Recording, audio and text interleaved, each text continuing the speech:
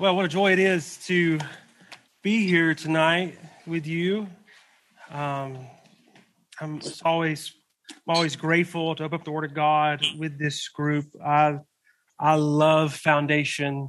I'm very grateful to serve here.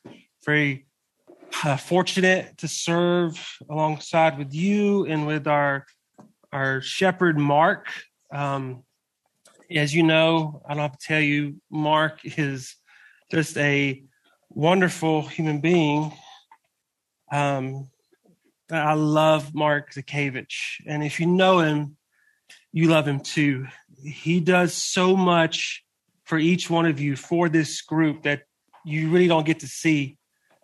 That I have the privilege of seeing how much he talks about you, prays for you. He just loves you, trying to think what's best for you, to give you Christ and how to help you serve him. We are very privileged to have a shepherd like Mark Zakevich. So I hope you know, as he's not here tonight, just be thankful for him. Be thankful for him. He does so much for us. And I'm grateful for this opportunity that he's asked me to open up the Word of God. So that being said, if you have your Bibles, I invite you to turn with me to the Gospel of John. And specifically, John chapter 13. John chapter 13. And if you're taking notes, the title of my message is Love on Its Knees. Love on its knees. John chapter 13, starting in verse 1. Let me just begin by reading the text before us. John chapter 13, 1 through 17. Love on its knees. The Word of God says, "Now before the feast of the Passover, Jesus, knowing that his hour had come, that he would depart out of this world to the Father, having loved his own who were in the world, he loved them to the end. And during the supper, the devil having already put into the heart of Judas Iscariot, the son of Simon, to betray him, Jesus, knowing that the Father had given him all things into his hands, and he had come forth from God and was going back to God, he got up from supper, laid aside his garments, and taking a towel, he girded himself. Then he poured water into the basin and began to wash the disciples' feet and to wipe them with the towel with which he was girded. So he came to Simon Peter. He said to him, 'Lord, do you wash my feet?' Jesus answered and said to him, What I do you do not realize now, but you will understand hereafter." Peter said to him, "Never shall you wash my feet." Jesus answered him, "If I do not wash you, you have no part with me." Simon Peter said to him, "Lord, then wash not only my feet, but also my hands and my head." Jesus said to him, "He who has bathed needs only to wash his feet, but is completely clean, and you are clean, but not all of you." For he knew the one who was betraying him. For this reason, he said, "Not all of you are clean." So when he had washed their feet and taken his garments and reclined at the table again, he said to them, "Do you know what I've done to you? You call me teacher and Lord, and you are right, for so I am. If I then, the Lord and the teacher, washed your feet, you also ought to wash one another's feet. For I gave you an example that you also should do as I did to you. Truly, truly, I say to you, a slave is no greater than his master, nor is one who is sent greater than the one who sent him. If you know these things, you are blessed if you do them." This is the very word of God. May we apply it to our hearts here this evening. It was in the early 1900s. There was an Irish playwright by the name of George Bernard Shaw. And he wrote this about Christianity. He said this: "Christianity might be a good thing if anyone ever tried it. Christianity might be a good thing if anyone ever tried it." His comment exposes one of the biggest problems for Christians: not living what we profess to believe, not living who we say we are. And nowhere is this problem more evident than our response to Christ's teaching on humility, on servanthood, on love. And many Christians, unfortunately, have failed to take Christ's example. They have failed to take his commands seriously. One professor says this: when we reflect on the history of the church, are we not bound to confess that she has failed to follow the example of her founder? All too often, she has worn the robes of the ruler, not the apron of the servant. Even in our own day, it can hardly be said that the brand image of the church is of a society united in love for Jesus and devoted to selfless service of others. Pride and selfishness, rather than Christ's commands and principles of humility and sacrificial loves for others, control what is much of God's work done today. How easy we forget God's command. Do nothing from selfishness or empty conceit, but with humility of mind, regard one another as more important than yourselves. Do not merely look out for your own personal interests, but also for the interests of others. So more than ever before, we need to pray the prayer, the well-known evangelist, 18th century, George Whitefield. He prayed this: oh, this self-love, this self-will. Lord Jesus, may you, blessed Spirit, purge this out of all of our hearts. Will you purge this self-will, purge this self-love out of every single one of us? And what we see tonight in our text is our Lord calls us to sacrificially serve one another. He calls us to sacrificially love one another. And we can summarize all these things into one word. Lord, give me love. And the love that we're talking about here is God's love. It's a love that is supremely expressed in Christ himself, self-sacrificing himself on the cross. The New Testament word for love is agape. This is the highest form of love. It's God's self-giving love that is expressed regardless of a person's worth. It's expressed regardless of a person's merit. This is a love that is self-giving. And this love, this agape love, is to be the distinguishing mark of every Christian. It should be the distinguishing mark of every believer. It is essential to the Christian life. And Paul reminds us in 1 Corinthians 13, does he not, that if we have all the Bible knowledge in the world, if we are the greatest leaders or the most successful missionaries, we are nothing if we do not have what? Love. We are nothing. You are just wasting your time.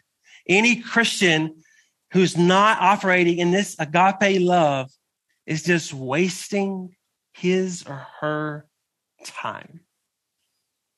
But not only does each person need to express this kind of love, but every local church is to display Christ's supernatural love. This love is to flow out of each member of the body for every other member and for the world to see. The local church is not a business. It's not a social club. It's not a political party. It is the spirit indwelt family of the living God. Is the family of the living God. So just as love is the basic element of a successful family, so is love to be the unifying element of the local church. We are known by our love for one another. So let me ask you this question. How are you loving? How are you loving in this moment in your life? How are you demonstrating this type of love? How are you demonstrating God's love, this agape love that has been graciously demonstrated to you? What does that look like in your life? Our world's version of love is unashamedly conceited. It is totally self-focused and it is manipulative. It is self-seeking, only for the means of self-gratification. In sharp contrast to this self-centered kind of love, biblical love is an act of sacrificial service. A sacrificial service. It's not an attitude. It's an action. Love always does something. It always does something.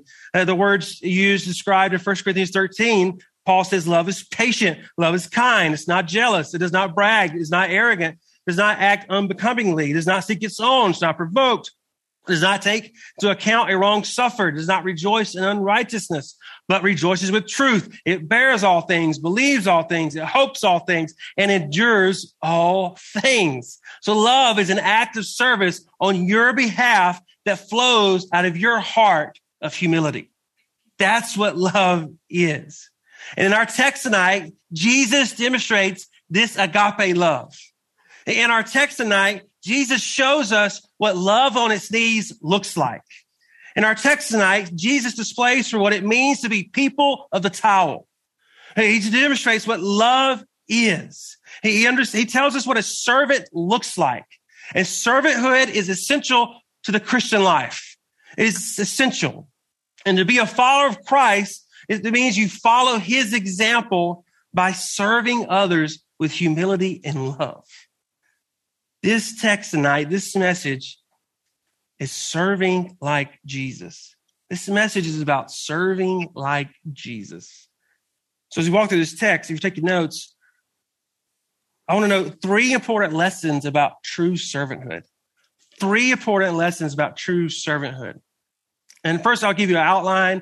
And then as we go through the text, I'll give you the lesson as we walk through it.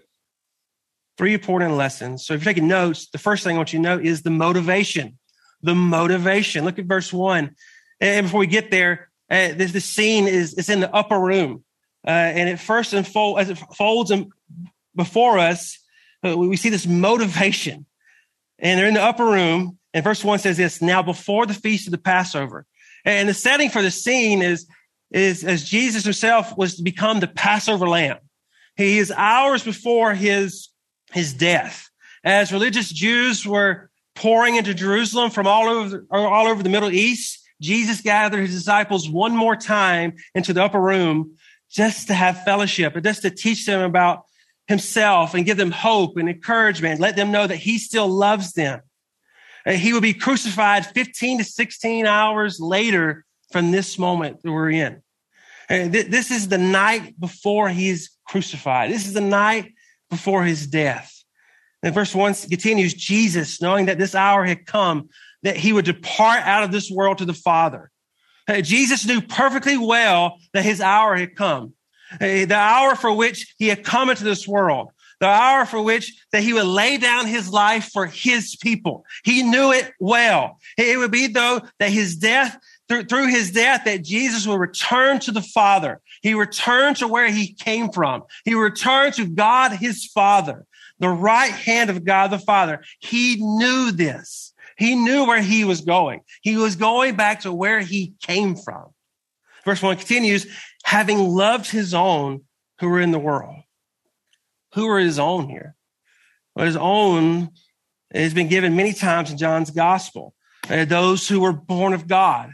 Those who have been given to Jesus by the Father. Those for whom Christ was about to die. Those whom Christ gives eternal life. His own are his sheep.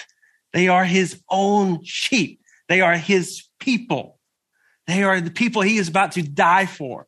The people that he loves. Well, what's the world here? Well, the world here is the human race that despises Jesus, that despises his own people.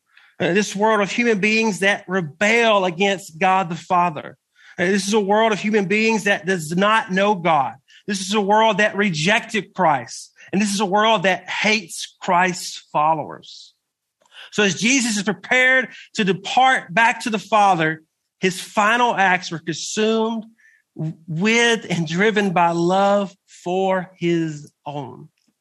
His final acts were consumed and driven by love for his own.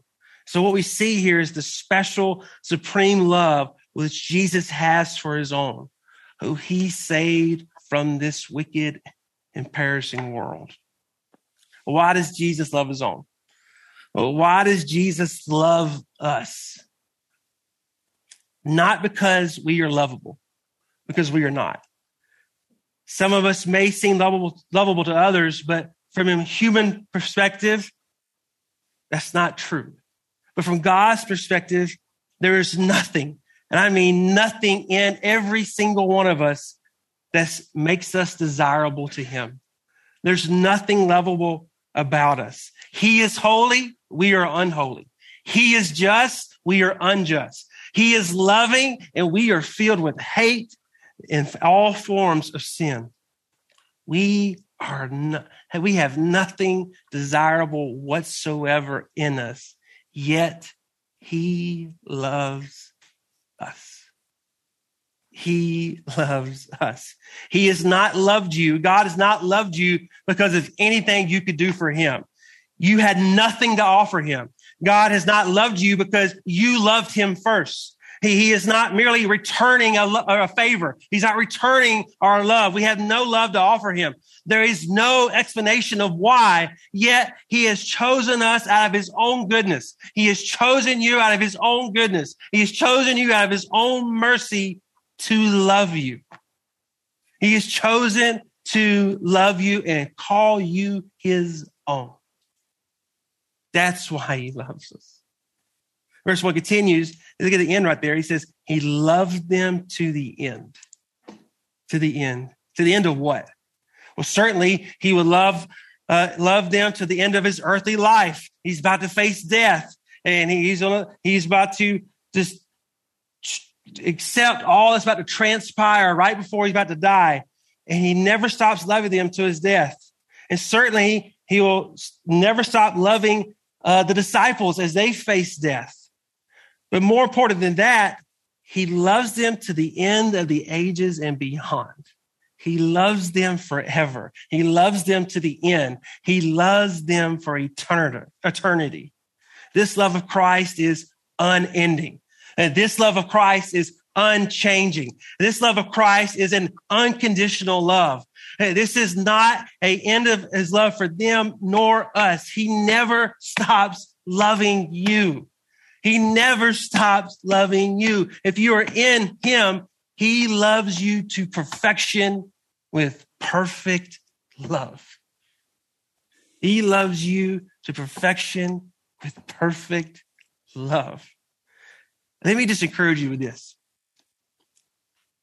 If you know Jesus as your Lord and Savior right now, at this moment, you are his. And he is yours forever. Forever. And what encouragement for this. Jesus called us, vile, wicked, wretched people. He called us out of this world, and he would never stop loving us. It's amazing. It's amazing. He would never stop loving you in spite of yourself. He would never stop loving you because of your immaturity. He would never stop loving you in spite of your failures. If you know him, he will never stop loving you. You will always be one of his own. You will always be one of his own. This is the love that he has for his own. So what's the motivation? What's the lesson here? What can we learn? Well, the motivation for servanthood is love. That's number one. The motivation for servanthood is love. Christian service begins with love in your heart. It doesn't begin with a towel in your hand. It doesn't matter what you do. If you don't have love in your heart, then what you're doing is just wrong. You need to have the motivation for serving, which is love. The servant's heart is a heart of love. So it begs for the question, does that describe you? Does that describe you? Is your heart, when you serve one another, when you serve others outside of our church, when you serve one another in this room, is your heart expressing a heart of love? Is it expressing a heart of love? If you want to be Christ's servant, if you want to follow him, if you want to grow into this authentic aspect of discipleship, if that's what really is the desire of your soul, you must allow your hearts to deepen and grow in love. Are you willing to do that? Are you willing to grow in love? Are you willing to grow in this love, this self-sacrificing love? Jesus did not forget that he was God. He is truly God and truly man. He did not forget that he was God, yet he humbled himself. He humbled himself. Our Lord and our Savior, our King, he loved to the uttermost. He loved to the best. He loved with perfection.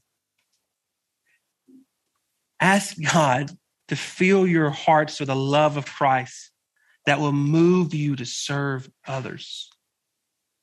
This is the motivation. The motivation of servanthood is love. That's where it starts. So the second thing, if you're taking notes, we see the motivation. Second thing is the model. The model. And the section here, it really records the acts of, we see is Jesus washing the disciples' feet. And it really is a dramatic picture, a dramatic display of serving in love. Look at verse 2. During the supper, the devil having already put into the heart of Judas Iscariot, the son of Simon, to betray him. Satan was very hard at work in the last hour of Jesus' life. He was hard at work at everything before his death. Judas was now devil-filled, and Satan planted in his heart to betray Christ. He planted in his heart to betray Christ, to become unloyal. But in these moments, in this wicked plan against Christ that will soon be carried out, Jesus knew all along that Judas was unconverted. Jesus knew that he would betray him. Jesus knew that Satan entered Judas and that Judas would commit one of the worst betrayals in history. Satan and Jesus were on the same accord about the death. Jesus knew what he was doing. Yet, this wicked betrayer, Judas, is still in the room when Jesus began washing the disciples' feet. Jesus knew what was going on. He knew, and he washed his feet too. Would you wash Judas's feet? Would you wash his feet? This service for one who would betray him for money reminds us that we are called to serve. We are not given the right to determine who deserves our service. You are called to serve, but you are not given any right to determine who earns your service. You are to serve everyone. You are to serve everybody. And Jesus knew all of this as he approaches his last hours here on this earth. He knew all of it. Look at verse 3. Jesus, knowing that the Father had given him all things to his hands and that he had come forth from God and was going back to God, he was perfectly aware of his sovereign authority. He was perfectly aware of his divine origin. He was perfectly aware of his eternal destiny.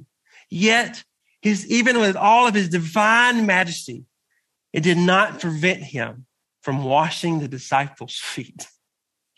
The King of Kings, the Lord of Lords, the God of heaven and earth. And it did not prevent him from washing the disciples' feet. Isn't it amazing? It's not amazing that a house servant would take a towel and a basin and wash the disciples' feet. That's normal. That's what we expect. That's their job, you could say.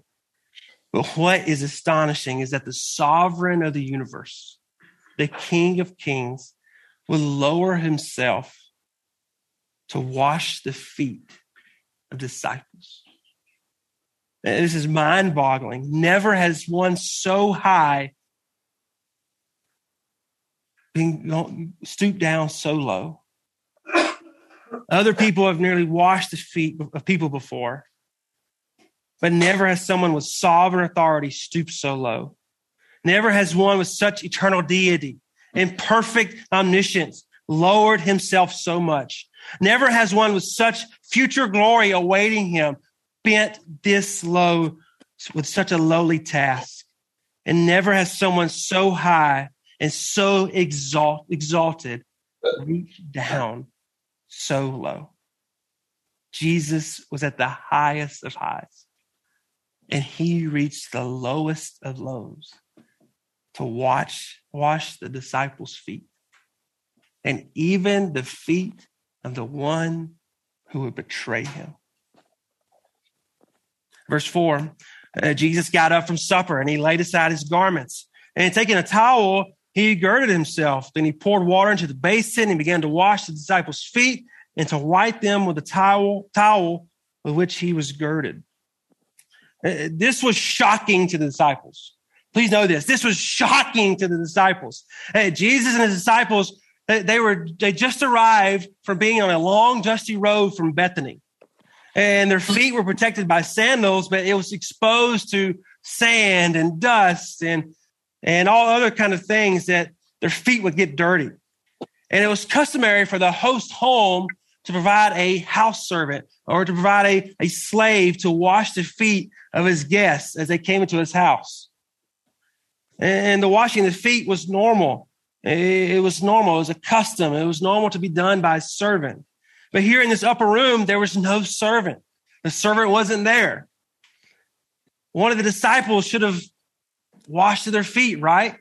You would think after all this time being with Jesus, after all this time of being with their Lord, all the things they have learned, one of them will surely wash everyone's feet. But none were willing. These men, they were too proud to stoop this low. They were too proud to serve in this way. We know as they entered the upper room, Luke's gospel says that they were arguing about who would be the greatest, who would be the best among them. They were arguing about that. So as they entered this upper room, this argument continued.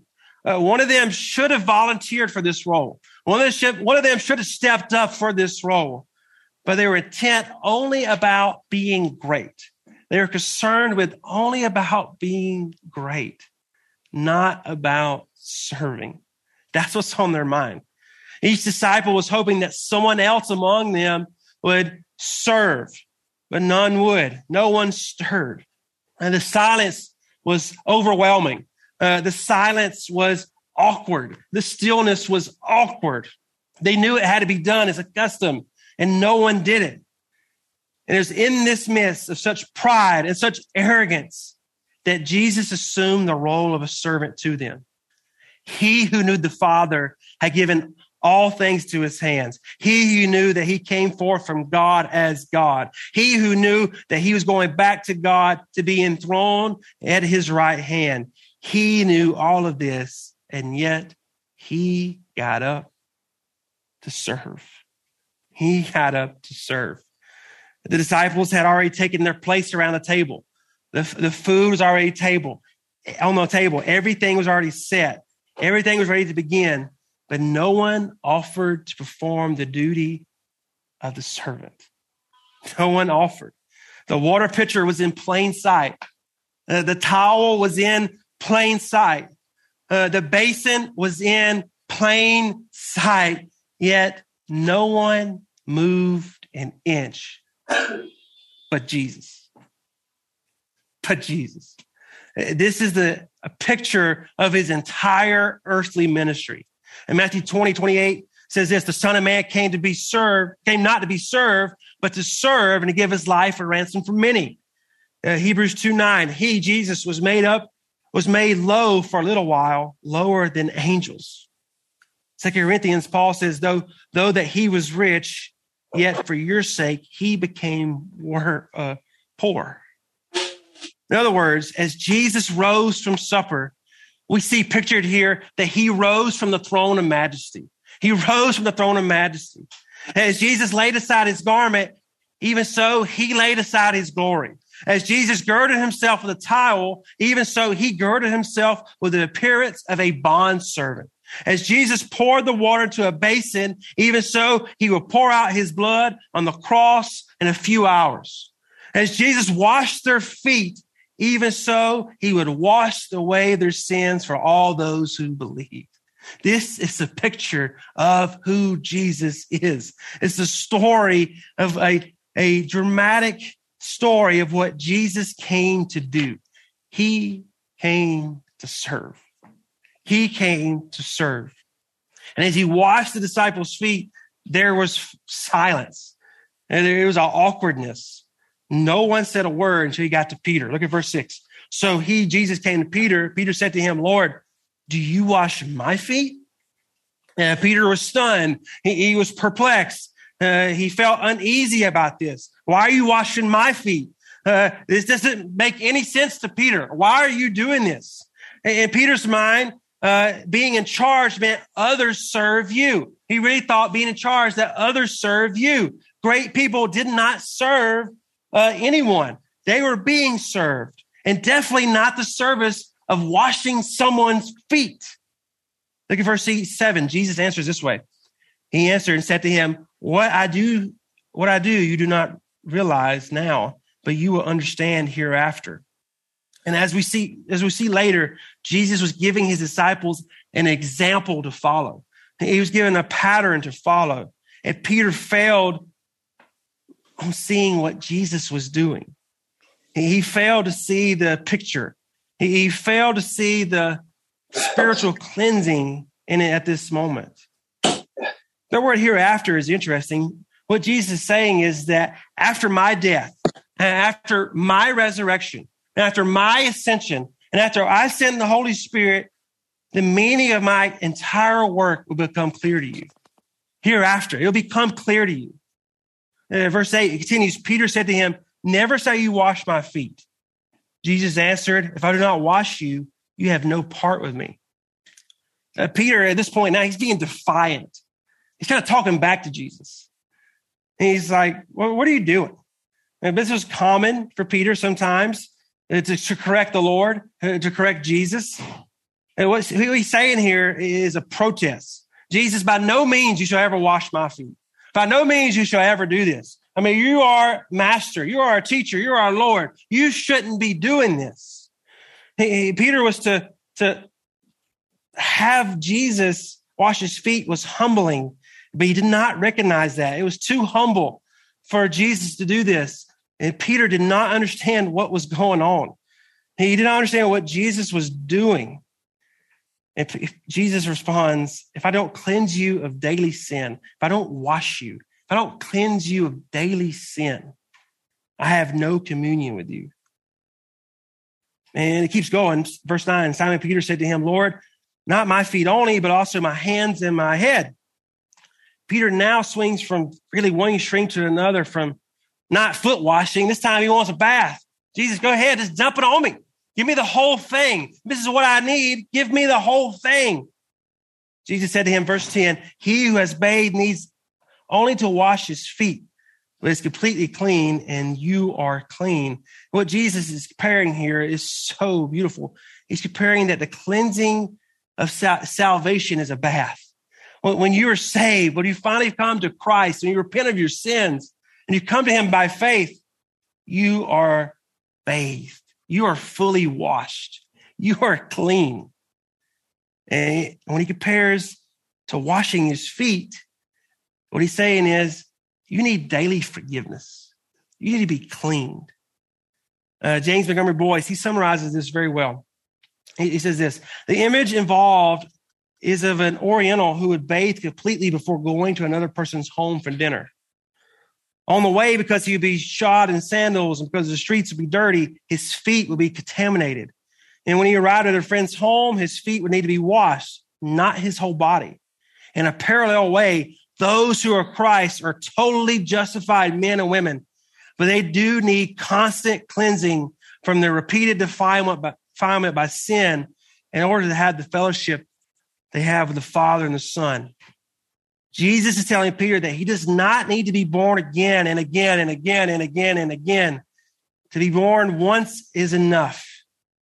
Nevertheless, as regenerated people, as Christians, we do need to come to Christ for daily cleansing. We do need to come to Christ for daily cleansing. When Jesus washes you in regeneration, by the moment you are saved, you are clean.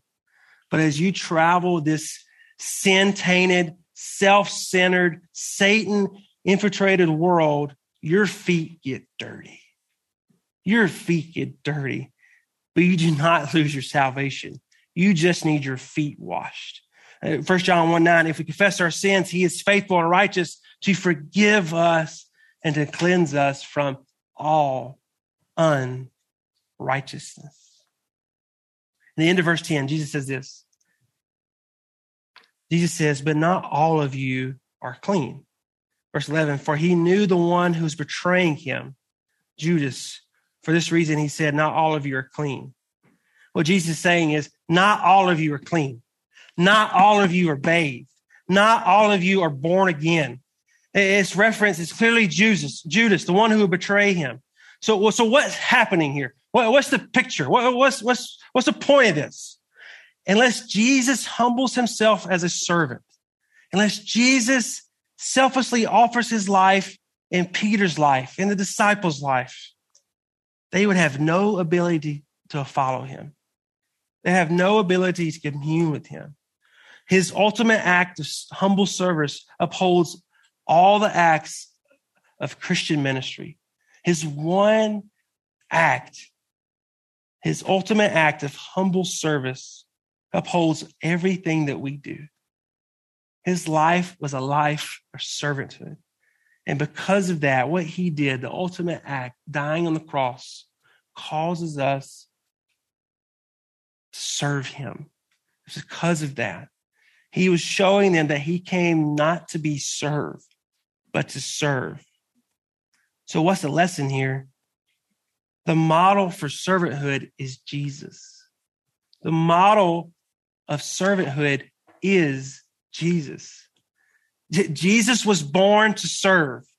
Jesus served with humility. Jesus served Jesus served sacrificially. Jesus served lovingly. Jesus served patiently. Jesus served graciously.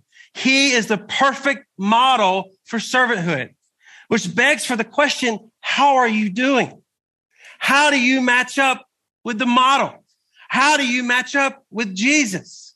Do you serve with humility? Do you serve patiently?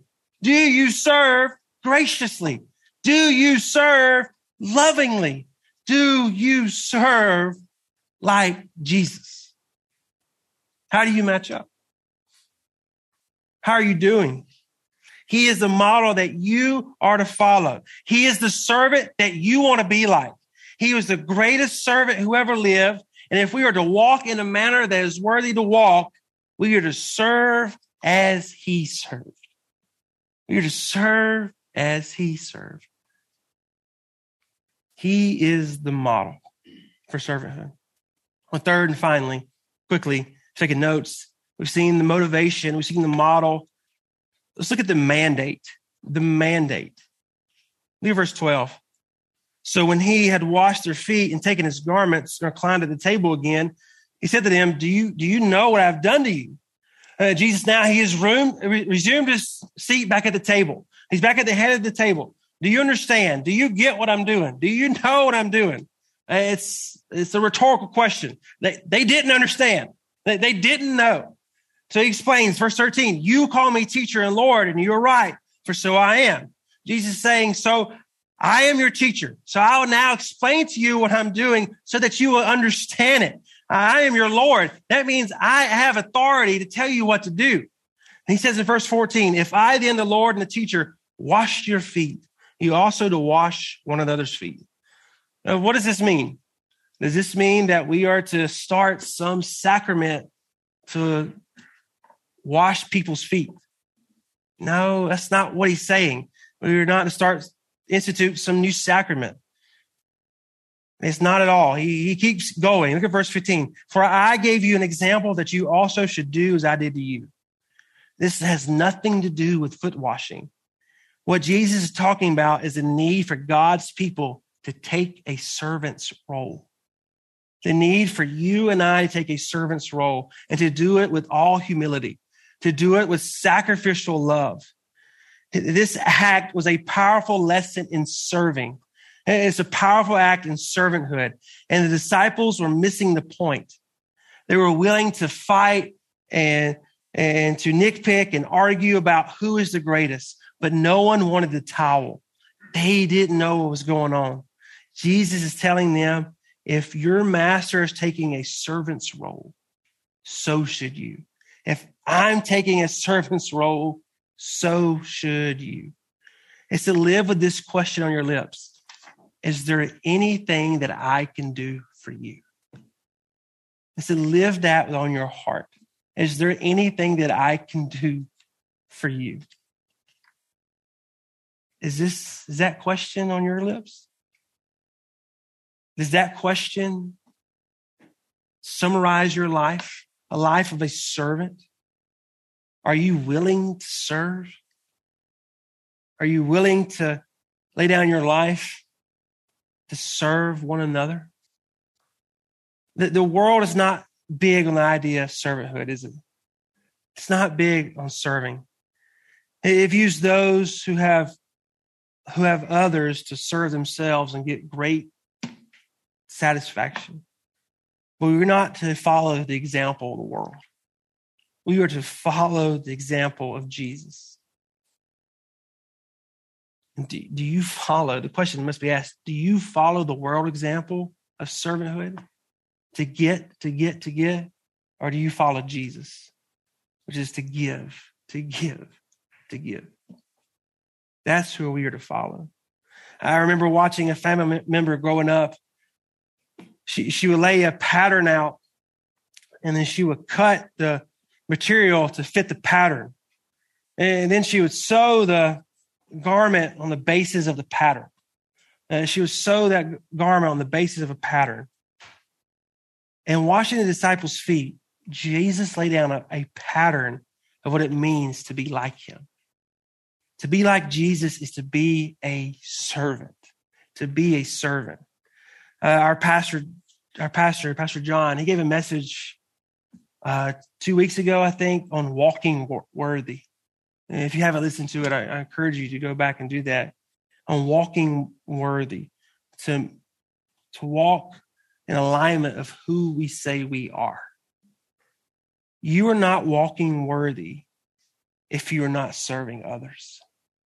You are not walking worthy if you're not serving others humbly. You're not walking worthy if you're not serving others self-sacrificially. You are not walking worthy if you're not serving others lovingly. If you are to walk worthy, you are to walk like he walked, to walk like our Lord walked. Verse 16, keep going. We're at the end. Jesus says, truly, truly, I say to you, a slave is not greater than his master. Neither is the one who's sent greater than the one who sent him. Jesus is the master, and we are the servants. He is the master, we are the servants. He is the one who sends, and we are his messengers. Yet he still serves us, right? He serves us with humility and love. He serves us with humility and love. He is the master. We are the servants. Do you think that you're better than Jesus? Do you think that you are better than he is? He is Lord. He is the master, and we are just his servants. To refuse to serve is to exalt yourself above him. It's to exalt yourself above him. But to serve is to descend into greatness. To serve is to descend into greatness. Just think about it. The servant desires to be like the master. Your desire, I hope, is to be like Jesus. It's to become more and more like Jesus. Working out your sanctification, becoming more and more like Jesus. So the highest rank in the power structure of the kingdom is that of a servant. The highest rank of that of the kingdom is to be that of a servant. That of a servant. It was when 1878, the Salvation Army began, and men all over the world began to enlist. A minister by the name of Bringle, he enlisted with the dreams of greatness. He turned down from a fine pastorate to join the Salvation Army. But at first, he accepted his services reluctantly, with a grudge. He didn't like it. He was always complaining. And his boss told him this: you've been your own boss too long. So to instill humility into him, he sent him to work cleaning the boots of other trainees. And Bringle asked himself this: have I followed my own fancy across the Atlantic in order to black 7 boots? Then as a vision, he said he saw Jesus bending over the feet of rough, unlettered fishermen. And he whispered this: Lord, you wash their feet, I will black their boots. I want to challenge you with this tonight. If Jesus washed feet, you can serve. If Jesus washed feet, you can serve. If Jesus washed feet, you can park cars on Sunday morning. If Jesus washed feet, you can greet worshipers and pass out bulletins. If Jesus washed feet, you can serve for the children in daycare. If Jesus washed feet, you can visit the elderly in their homes. If Jesus washed feet, you can go out and evangelize. If Jesus washed feet, you can help serve in foundation. If Jesus washed feet, you can serve. You can serve. The bottom line is this: if Jesus washed feet, you should have a willing heart to do anything. You should have a willing heart to do anything. At any moment to do anything, to serve sacrificially.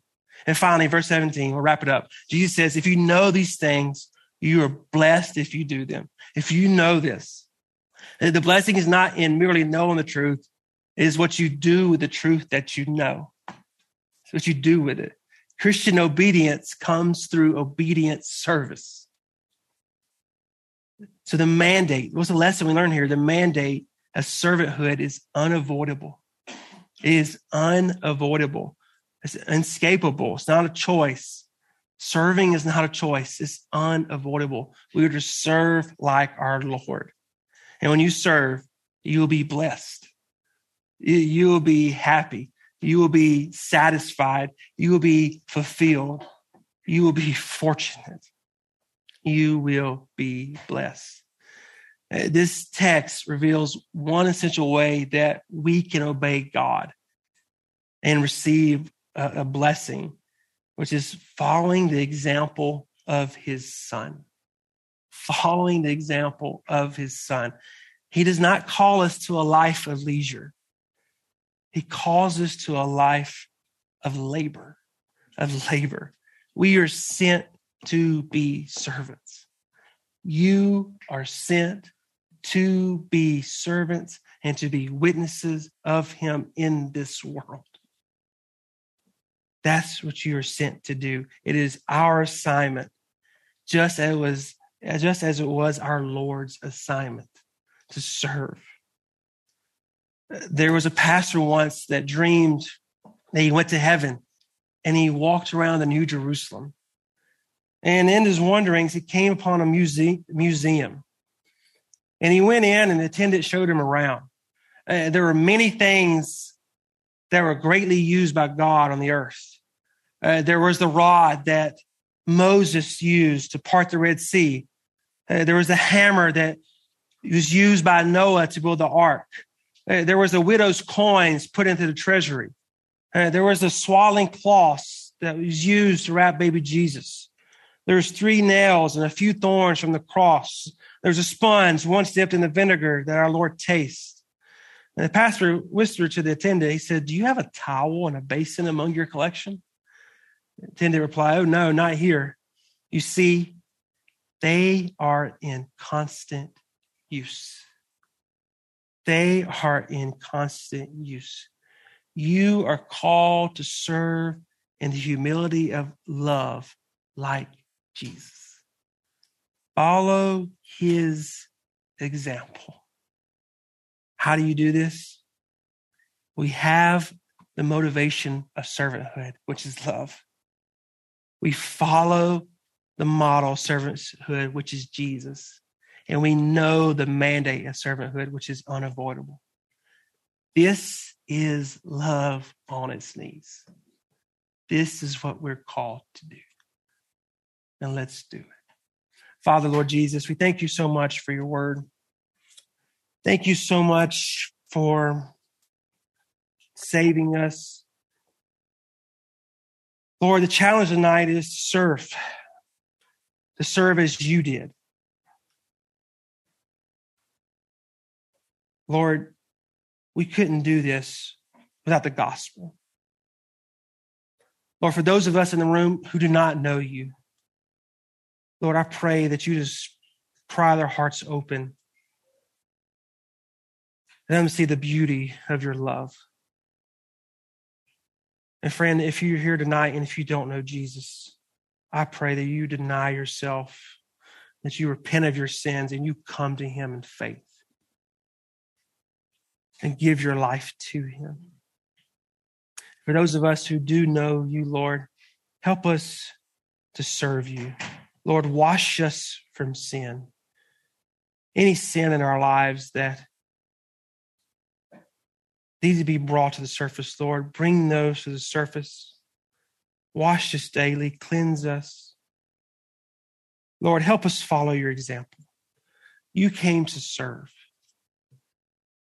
Your service was the ultimate act of service, dying on the cross for our sins. Lord, may that love stir in our hearts to serve one another. We ask this in your Son's precious name. Amen.